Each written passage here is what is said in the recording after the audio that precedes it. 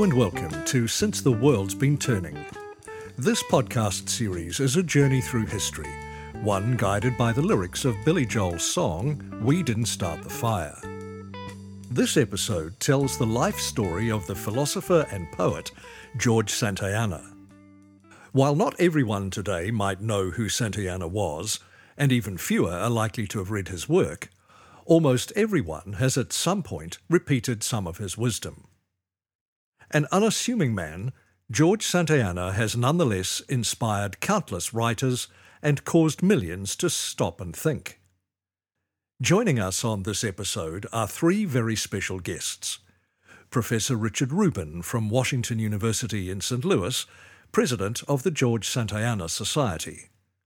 Herman Saatkamp, President of Stockton University and the editor of the numerous volumes of the works of George Santayana, and Professor Martin Coleman from Indiana University, Purdue University, Indianapolis, and director and editor of the Santayana edition. In the eerie and somber silence of the Auschwitz concentration camp complex, visitors walk through brick structures that stand as horrifying testaments to the very worst manifestation of human hatred and suffering. In some of the sprawling expanses of this complex, there are few trees and no birds sing. Silence is met with sadness. The pain endured by millions haunts the very air of this corner of the world. The memory of this place is so awful that some visitors wonder, why don't they just tear down what's left of this place? As people walk through it, some wonder, why did I even come here? Then, as visitors continue, their hearts dark with the history they've come face to face with, they come to a plaque on the wall. It reads, "The one who does not remember history is bound to live through it again." Visitors are given pause to reflect. They come to understand that this is of course why places such as Auschwitz must remain, so people can learn of the horrors realized here in the constant effort to make sure such a thing is never allowed to happen again. The name of the man who wrote the poignant words on the plaque is George Santayana. George Santayana is born Jorge Agustin Nicolas Ruiz de Santayana y Borràs in Madrid in 1863.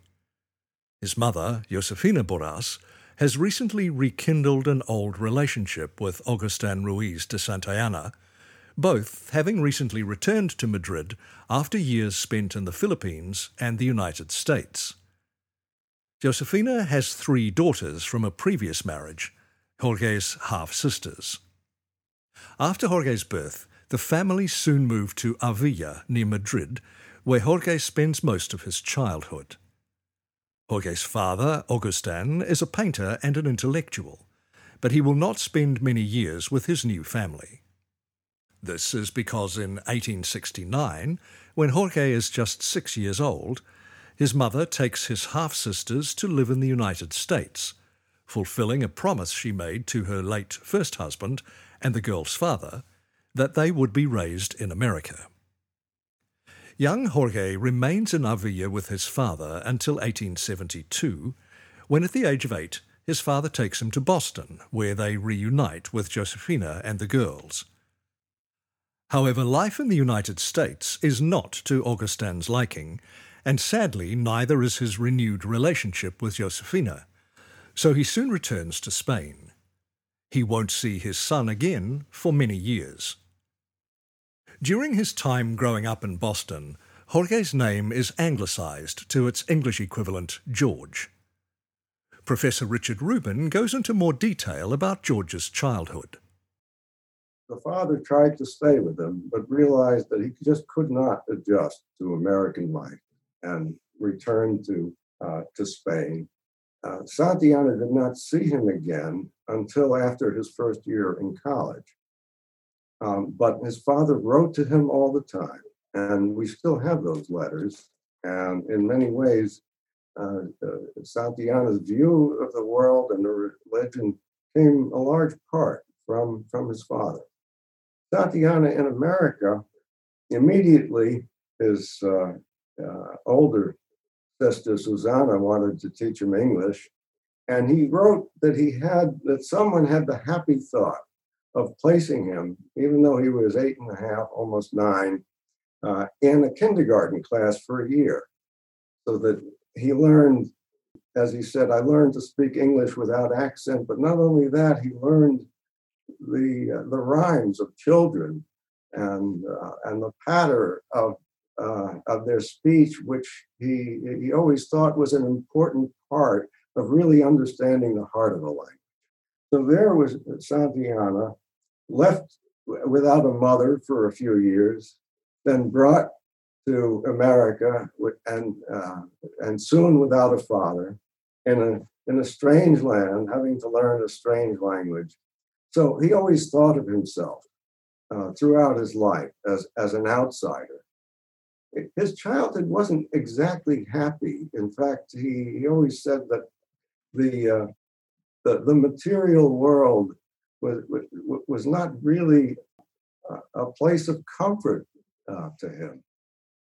Like most families in Boston in the late 19th century, Santayana's family is religious, so he attends Unitarian Church on Sundays. However, even as a young boy and as a teenager, his views on religion are not traditional ones. His philosophical tendencies emerge from a young age, as Richard Rubin explains. But he said in his autobiography, he said, even then, he says, I was not under any delusions. He says, I knew that it was all mythology. He says, I knew that the true meaning of hell is that anything that happens can't be undone. It was what it was for all eternity. He says, that's hell. You imagine you're dancing in the fires of Dante's Inferno, you're under a delusion. And so he knew that even as a young man, as a teenager. After high school, Santayana enrolls in one of Boston's most prestigious institutions, Harvard University, where he flourishes, becoming socially active and engaged in his studies. Although he initially plans on becoming an architect, his natural inclinations towards language and writing see him pursue philosophy as a postgraduate student. He also falls in love with travel. Herman Saatkamp discusses this stage of Santayana's academic career. He did his undergraduate work strongly influenced by William James. And then he took a Walker Fellowship, split it with one of his best friends, a fellow by the name of Charles Augustus Strong, who was very wealthy. And they went to Germany together.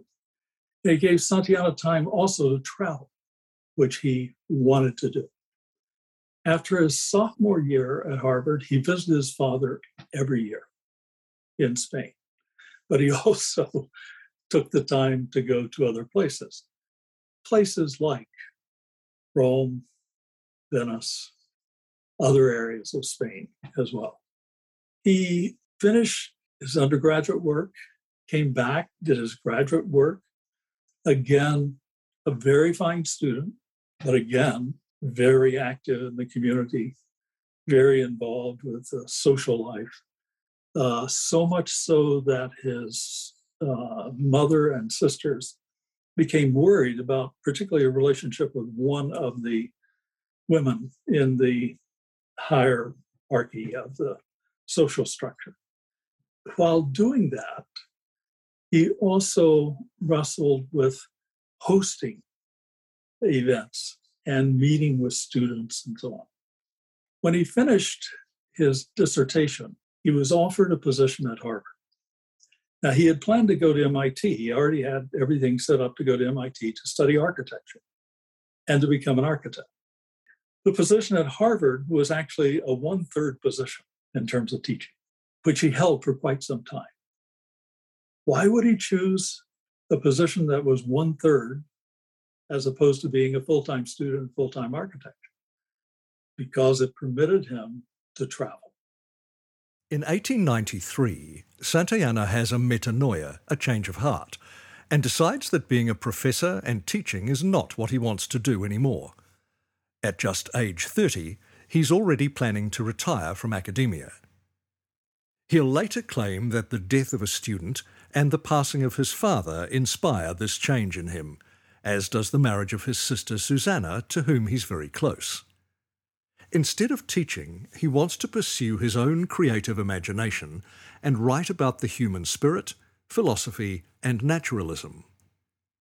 The pragmatic American way of life starts to conflict with how he wants to live, and he becomes increasingly dissatisfied with how Harvard and other universities are being run in order to make money. So he begins charting a new course for himself. He wants to give up what he considers the possession of things, which includes forming romantic attachments to people.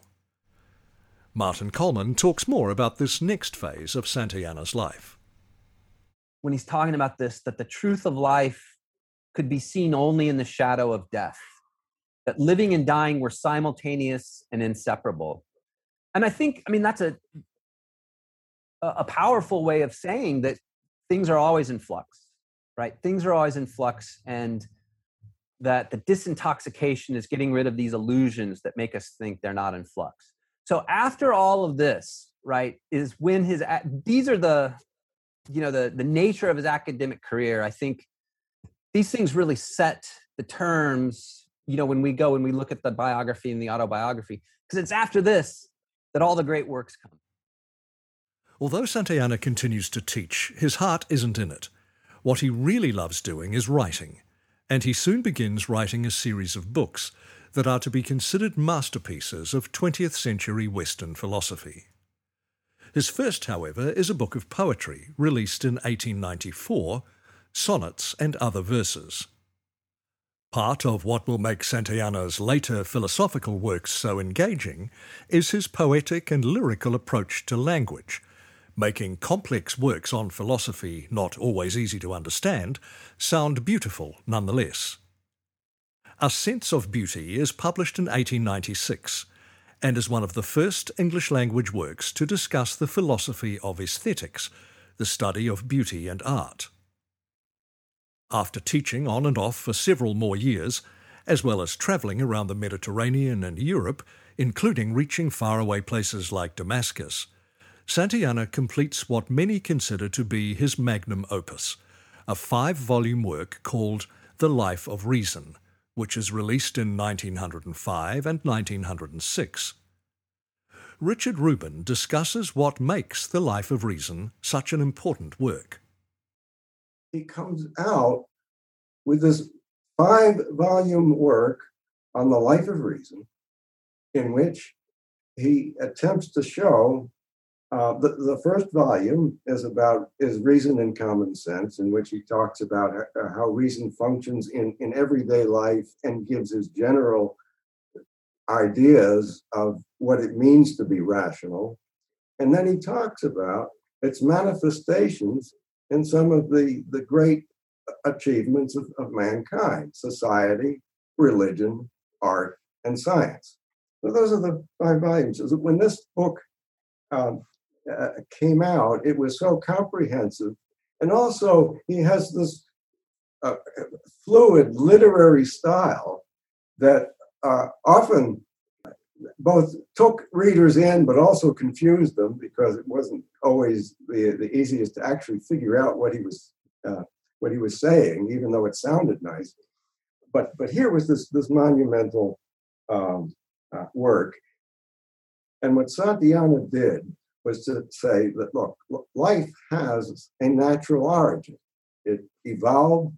Human beings are part of the animal world, and yet it has.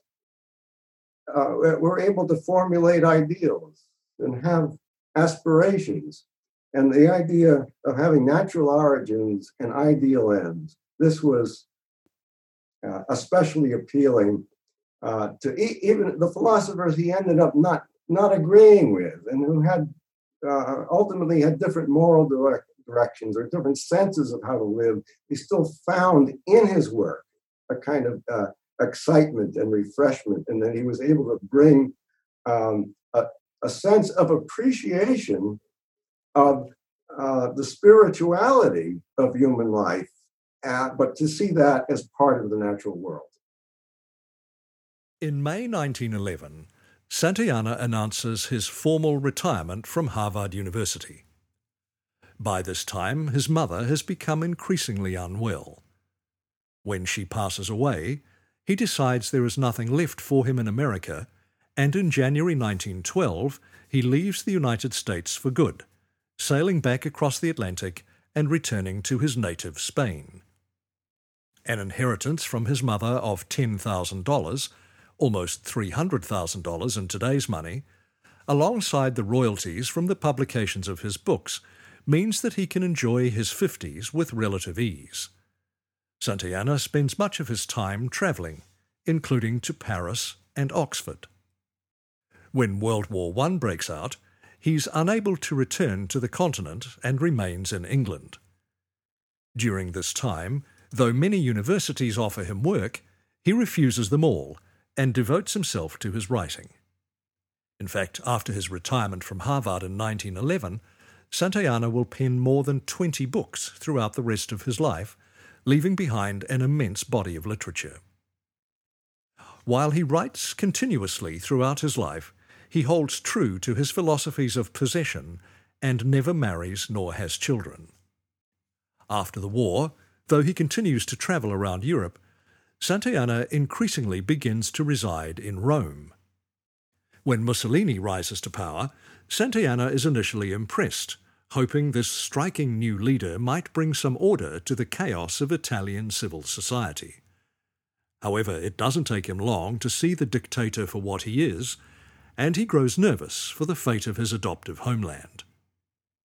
In 1923, the year after Mussolini seizes control of Italy, Santayana publishes another landmark philosophical work, Skepticism and Animal Faith.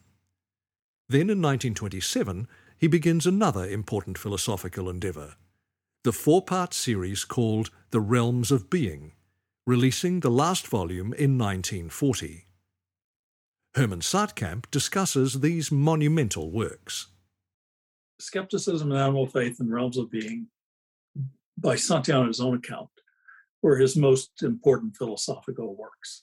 Skepticism and Animal Faith is an introduction to the Realms of Being.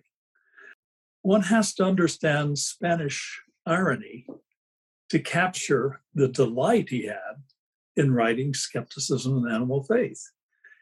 What he does is, at that time, there were all these movements, idealists and rationalists and others, even pragmatists, who had a view of truth that one could establish it, that there was an entity, that humans were different from other animals because we had some sort of reasoning ability and the like, and that was somehow an entity. And he takes the effort to found philosophical knowledge on certainty, which Descartes did and lots of others tried afterwards. And he shows with an incredible smile on his face, I think, that it ends nowhere, what he calls the solipsism of the present moment. It's a reductio ad absurdum argument. And from there, he then transfers to animal faith. Human beings are animals. And if you want to understand our actions, just as if you wanted to understand the actions of other animals, of tigers, of snakes, elephants, birds, so on, you would turn to understanding the culture of those animals and what it fosters, how they come together in a natural way, and also how they celebrate and have this type of what he called spiritual life, a sense of joy, delight, conscious joy, delight that one can take pleasure in. What was unique about it, though, is he then came out with the 4 volumes, The Realms of Being, in which essence, matter, truth, and spirit are the 4 realms, truth being a subset of the realm of essence. What is unique about it is that he's using old-fashioned terms. He's using primarily the terms of Plato and Aristotle and so on, and is very heavily indebted to Aristotle. And he's doing this at a time in the United States in which no one used those terms. And yet it turns out to be his most important philosophical work from his perspective of pulling together his ideas and celebrating those ideas.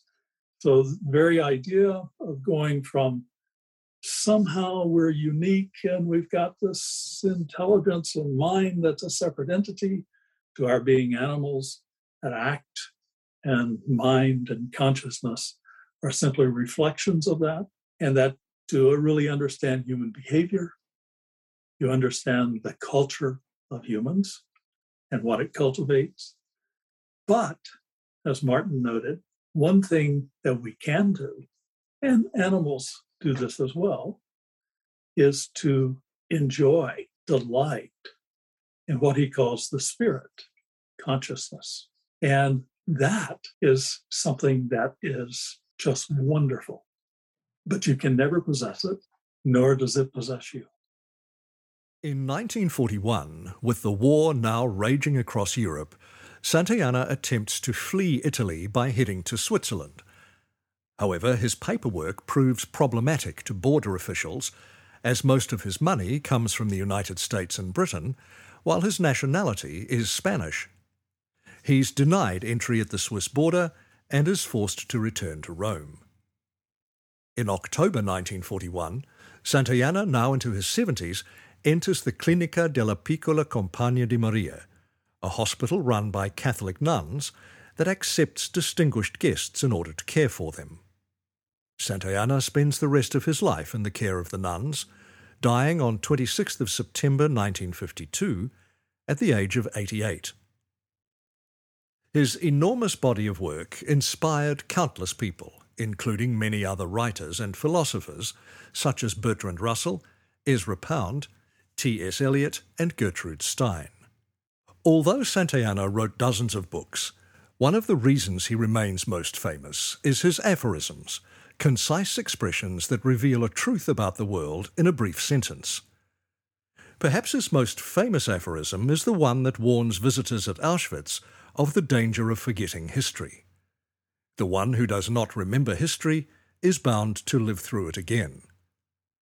Today, this is commonly repeated as those who forget history are doomed to repeat it. But he has many other aphorisms, tiny expressions full of wisdom. For example, only the dead have seen the end of war. Sanity is madness put to good use. Depression is rage spread thin. The family is one of nature's masterpieces. There is no cure for birth and death save to enjoy the interval. There are, of course, many more poetic pearls of wisdom to be found in his huge body of literature. His work on naturalism, understanding human life, and writing philosophy with a dash of poetry remain his most profound contributions. Thanks for listening to Since the World's Been Turning.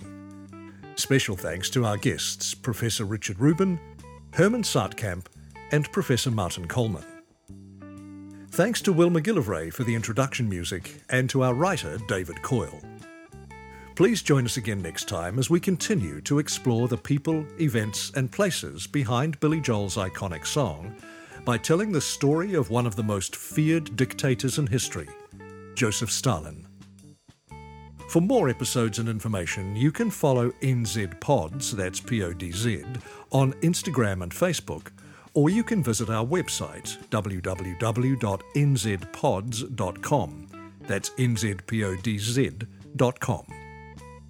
Giving us reviews and ratings on your podcast service helps us share this project with more listeners, so please share your thoughts. We greatly appreciate your help in keeping this project going. Thanks again for listening, and please come back next time to hear more from Since the World's Been Turning.